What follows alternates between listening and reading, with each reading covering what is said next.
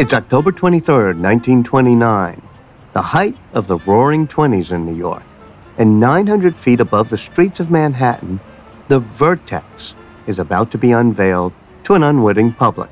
Very few people know about the Vertex or even what a Vertex is.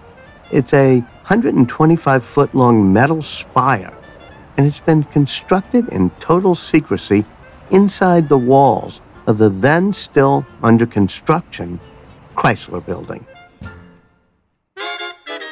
An icon of the New York skyline today, the Chrysler Building was, at the time, a participant in a furious race to the heavens. Its competitor, the Bank of Manhattan Trust Building at 40 Wall Street.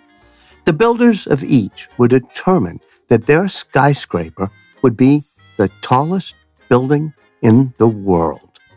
And what made the competition even more heated was that the two visionary architects behind the buildings, William Van Allen for the Chrysler Building and H. Craig Severance for the Manhattan Bank Building, were former partners turned into bitter rivals. All of New York seemed to be watching as the two men duked it out, altering their plans in mid-construction, each determined to triumph over the other by constructing a taller building. Van Allen kept his secret weapon under wraps until the Bank of Manhattan Building's height, at 927 feet, was officially announced in the newspaper, along with the claim that his archenemy Severance had won the competition. And then, on October 23rd, in a feat of incredible engineering and daring, his workers removed the pieces of the Vertex from inside the Chrysler Building and assembled it in midair. The Chrysler Building was now the tallest building in the world. But Van Allen's triumph would be bittersweet. As monumental as they were, the Bank of Manhattan Trust Building and the Chrysler Building couldn't escape the fact that the very next day after the Vertex was raised, the stock market crashed. The Great Depression had begun.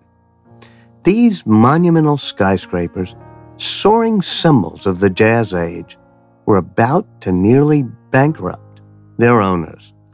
But the impression that they left on the public would define cities for a century. I'm Walter Isaacson, and you're listening to Trailblazers, an original podcast from Dell Technologies.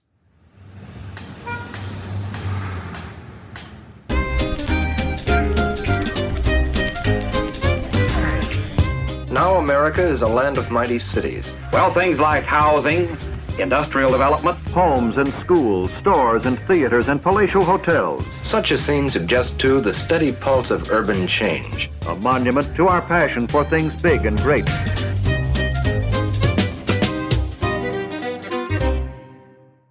Skyscrapers have always brought together cutting-edge technology, incredible feats of engineering, huge amounts of money, and at times, even bigger egos.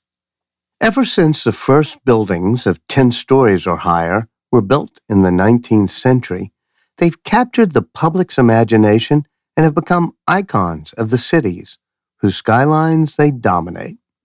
This century has seen them reach even higher, with the first 1-kilometer building scheduled to be completed next year. And while there are still highly expensive trophies for cities like Dubai, who want to show off their wealth to the world, the newest skyscrapers are more than just symbols. They're at the cutting edge of innovation, leading the way for sustainable technologies in an era when our cities keep getting bigger. And if you believe the story, the technology behind these giant buildings in the sky all began with a birdcage. There was a fundamental problem if you wanted to build a structure more than 4 or 5 stories tall, and that was walls. Up until the late 19th century, buildings were held up by their exterior masonry walls.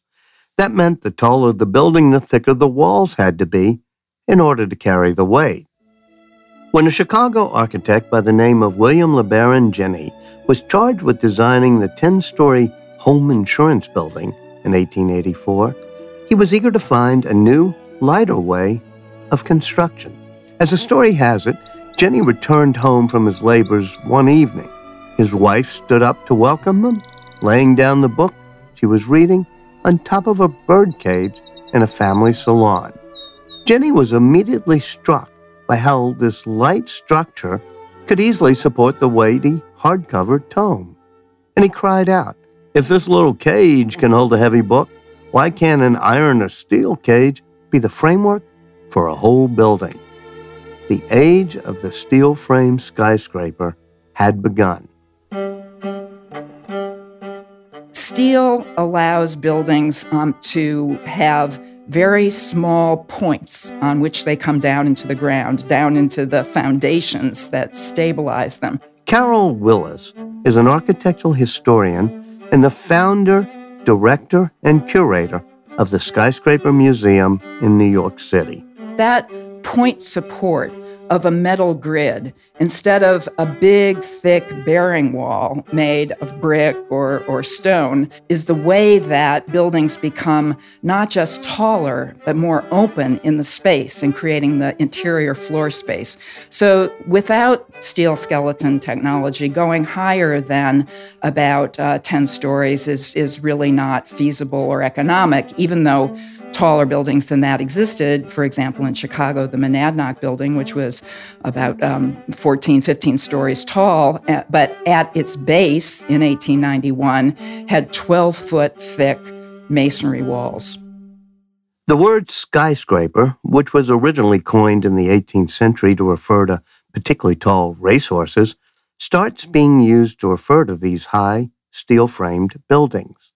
And although the first skyscrapers were built in Chicago, it's in another American city that they truly took root. By the beginning of the 20th century, New York City was a boom town, and crucially, its most coveted land was in Manhattan, an island of very limited dimensions. So with technology going hand in hand with the process of urbanization, we think of New York at the turn of the 20th century, immigration with a gigantically expanding population, all of those kind of surging business interests express themselves in, well, the value of land and the capitalization of the value of that land in tall buildings. To make the land pay, as developers of the time said, they had to squeeze more office space out of relatively small footprints. There was nowhere to grow but up. By the 1920s, skyscrapers weren't just a way for developers to squeeze out some extra dollars. In New York, they're representative of a whole swinging post-World War I attitude, and they started to go up in droves. Right about the 1920s really came to fore. They exploded onto the scene. Neil Bascom is the author of Higher, a historic race to the sky and the making of a city. Prior to that, you would have in New York at least, a new building go up every 10 years that would raise the height level. But it was only in the 1920s, with America really coming into its own after World War I, this idea of American greatness, the stock market mania, real estate prices were shooting through the roof. There was all this mania over being faster and contests and gambits to go higher. And so in New York, that really became a focus. You have almost on a weekly basis developers announcing buildings that are going 800 feet, 1,000 feet, 1,500 feet high, even though many of them were just dreams and illusion. But there was this kind of stir and momentum that came with the Roaring '20s for New York in particular to put its mark on the world, and they were going to do that with skyscrapers. And while the motives were supposedly financial, there was always another element at play whenever someone set out to build the tallest building in the world. Building of them, yes, is a financial decision, But for the developers, for the builders like Walter Chrysler, who were putting their names on these buildings, it was about a personal statement. It was about ego. It was about hubris. It was about making the world know what a success they were. And so that's why you have the Chrysler Building. Walter Chrysler said very early in the construction of his building is to his architect, William Van Allen, I want to build a monument to me. Add to that the rivalry between Van Allen and H. Gregg Severance, his former partner and architect of the other tallest building in the world. And you have the makings of a very personal battle being waged on Manhattan's streets. A dispute over who deserved credit for their buildings had split up the successful team years earlier, and there was no shortage of bad blood between them. Newspaper readers ate it up. The public could not help but be aware of this race because almost on a daily basis, they were tracking the progress of these buildings. Sudden announcements from the architects saying that they were going to go higher, and ultimately, at one point in October, naming the Bank of Manhattan building as the winner of this contest, only to be surpassed by first the Chrysler Building and then the Empire State. Ultimately, the Chrysler Building would only wear the crown of the world's tallest for a little over a year before the upstart Empire State Building came along and surpassed it with startling speed. Ironically, while Van Allen's Vertex Spire edged it out over the Bank of Manhattan building, it was a very of-its-time Zeppelin docking station erected on top of the Empire State Building that caused it to surpass the Chrysler Building. The whole thing was as much of a stunt as the Vertex, and no airship ever actually docked there, despite a widely circulated fake photo. When the stock market crashed, the economic hopes of these buildings crashed along with it. Famously, the Bank of Manhattan Trust Building, the bronze medalist in the New York City Height Wars, would be sold off for less than the cost of its high-speed elevators. These days, it's known by the name of the developer who bought it in the mid-90s for, he claimed, only $1 million. Its new name, the Trump Building. Whether they were financial successes or not, the skyscrapers of the early 20th century helped define, and still do, what a modern city looked and felt like. The building of these skyscrapers are integral not only to our vision of what New York is, so you can't drive towards Manhattan without seeing these tall needles, and that's your image or idea of New York. But the skyscrapers were also integral in the development of the culture of New York, because they allowed for a density that had never been seen before. So you have these buildings, 68 stories high, 72 stories high, filled with workers. It changed the way that people worked. It changed the density. It changed the vibrancy of the city. And so the skyscrapers are every bit as much a part of New York and what it is than anything else. It's part of what makes these cities interesting, and you see it in New York today, where developers are going higher and higher and higher, and people are still captivated by that.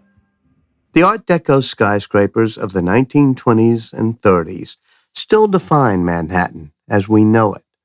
But it wasn't until after the Second World War that the truly modern skyscraper came into being, as technological advances allowed for tremendous innovation in the way they were built and looked.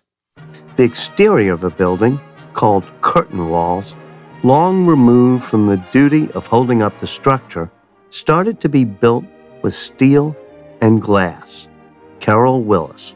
The great advance came after World War II, when welded steel, which is much stronger in its joints, makes more rigid joints, was able to allow architects and engineers to make those steel frames lighter than they had been when they were riveted by crews of riveters who had red-hot steel rivets like bolts that they drove into the holes of the steel I-beams of the frame of a building. The advance of steel skeleton construction after World War II made buildings that were lighter and stronger, and they also allowed for the advancing technology of glass and glass curtain wall, which changed dramatically the appearance of buildings from the kind of stone mountains that you see in the 1920s and early 30s in New York, buildings like the Chrysler Building or the Empire State Building.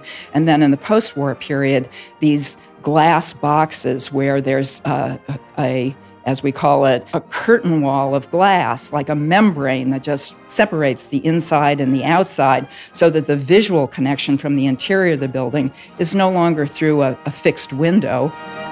Some of the more famous buildings from that era are the headquarters of the United Nations and the Seagram Building in New York City. 60 years later, they still look remarkably modern. Over the second half of the 20th century, other prosperous cities began to follow New York's lead. Hong Kong, an island city like Manhattan, underwent a building boom in the 1970s, leading to it having the world's largest concentration of skyscrapers, with over 8,000 high-rises in its greater urban area. When Dallas was flush with oil money in the 1980s, the glass and steel towers went up. And now it's the oil-rich metropolises of the Middle East that are fueling the new skyscraper boom. When we were designing what was originally called the Burj Dubai, now called the Burj Khalifa, the remit from the client was the world's tallest building. Bill Baker is a structural engineer at the Chicago firm Skidmore, Owens & Merrill. He's best known for engineering the Burj Khalifa, which, since its opening in 2010, has held the crown of the tallest skyscraper in the world. When Baker and his team took their original 518-meter design into their test wind tunnel, the structure couldn't stand up to the high winds it would face in the desert. Wind is perhaps the biggest challenge tall buildings face. When high winds encounter tall buildings, the gusts create a swirling pattern called a vortex, which can be highly destabilizing. One of the things we like to do, which enables us to do these very, very tall buildings, is we like to do what we call confuse the wind. So if you have a building that's of, say, a square plan that's uniform from top to bottom, you can get fairly large vortex shedding forces, because the vortices will be organized from top to bottom. And the analogy I like to use is like a child on a swing. If you have a child on the swing and they kick their feet and they kick it at the harmonics of the swing, they go quite high, even though all they're doing is moving their feet.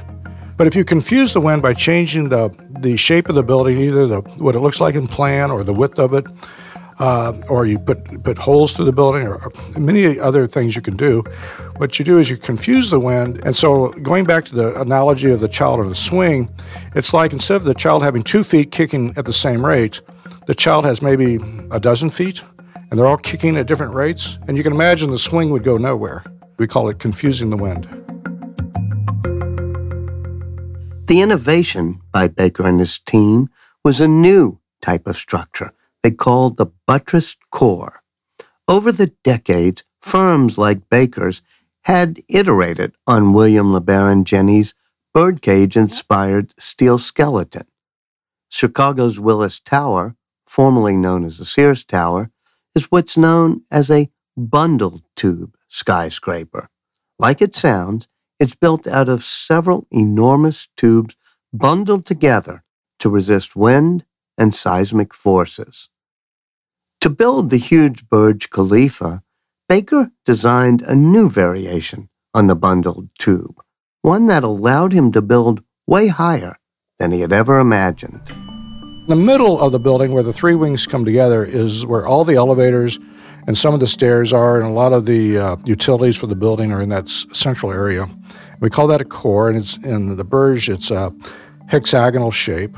So we had this core in the middle, but the core in the middle around the elevators and like was great for torsion, but it was too slender to go to great heights.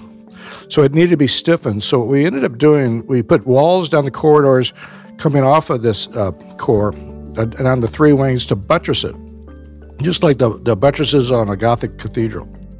In the end, thanks to this hyperstable new structure, they were able to build the Burj Khalifa a whole 1,000 feet taller than the 1,700 originally planned. That's approximately the size of one extra Eiffel Tower that they were able to add on. At 2,700 feet total, the Burj Khalifa was the tallest building in the world when it opened in 2010. And amazingly, it still holds that title nearly 10 years later. But that record may soon be broken. The tower most likely to steal away the crown is the Jeddah Tower, which, if successful, will be 1 kilometer high, over 3,000 feet. It's scheduled to rise over Saudi Arabia sometime next year. If Walter Chrysler saw the Chrysler Building as a monument to himself, one can only imagine what he would think of that. While technological advances have allowed buildings to grow taller, they're making an impact in other, perhaps more important ways as well. Software has completely reshaped the way architects approach design. In the early 1950s, the first computer-assisted drawing software came into being when an MIT scientist named Douglas T. Ross was inspired by the digital graphics on radar displays to create what became known as computer-aided design software, or CAD. CAD first took off in the automotive industry, but it quickly became clear that it had a place in architects' offices as well. And while the early simple software was useful for drawing up blueprints, it's allowed for increasingly sophisticated modeling, the kind that's essential for designing modern, high-tech skyscrapers. Structural design was really one of the first things where we used computers to track changes in stresses in, say, a steel frame in a tall building. And then in some cases, in our case, we applied computers to actually the formal development of architecture and aesthetics. Scott Johnson is a design partner and founder at the Los Angeles architectural firm Johnson Fain. It was maybe 3 decades ago, and the architect figured out what he or she wanted to do. And once we figured that out, we sent it around to the engineers and specialty consultants, and they applied their overlay on it. And we went back and forth till we had a completed design. Today, from day one, when you begin a design process, you share software, usually 3-dimensional software. Well, it's algorithmic, so you can develop, in theory, you can develop formal languages for architecture in any way you want. A building does not have to be a rectangle. It doesn't have to have a flat skin. It can be anything that you choose it will be. But beyond just the rippling, wave-shaped walls of steel and glass that can be created with computer-assisted design, the software also allows the construction of far more energy-efficient and sustainable skyscrapers. Johnson calls these new types of buildings performative. You could be designing the skin of a tall building, and you could measure as you design it how much solar radiation it would absorb, a lot or a little, affecting how much energy would be required to air condition and expel the heat or not. Most major buildings are trying to achieve higher levels of performance in terms of reducing the amount of energy they use, the amount of carbon they require. And now you can, every little nuance in the design, you can now measure it as you're designing in real time to diminish the amount of energy consumption, which on the whole is about 50% of the entire energy we use in the United States is used in the performance of buildings. So if we can take a meaningful hit on that, we can significantly reduce our appetite for energy. Some engineers are actually using skyscrapers' impressive height to find novel ways to decrease its environmental impact. Bill Baker. I remember going up on the outside of the Burj Khalifa during construction. And it was like July, and so you're right on the Gulf, so it's pretty hot, pretty humid. And then going up, and we go up on the outside in these man hoists. And around level 50, all of a sudden you started to notice. And then when we got up to level 160, it was like pleasant. The temperature had dropped quite a bit. The humidity had dropped. The air had less dust in it. And it was really quite remarkable. And so sustainable engineers called it sky source sustainability, where they would actually try to pull in the fresher, cooler air from up high and use it for the operations of the buildings. And I think people will get more and more clever about that. As these buildings have a lot of surface area, can we use that to generate electricity? But certainly the operations, the internal energy used is going way down with better lighting systems and better heating and cooling systems. There's huge efficiencies are starting to be realized there.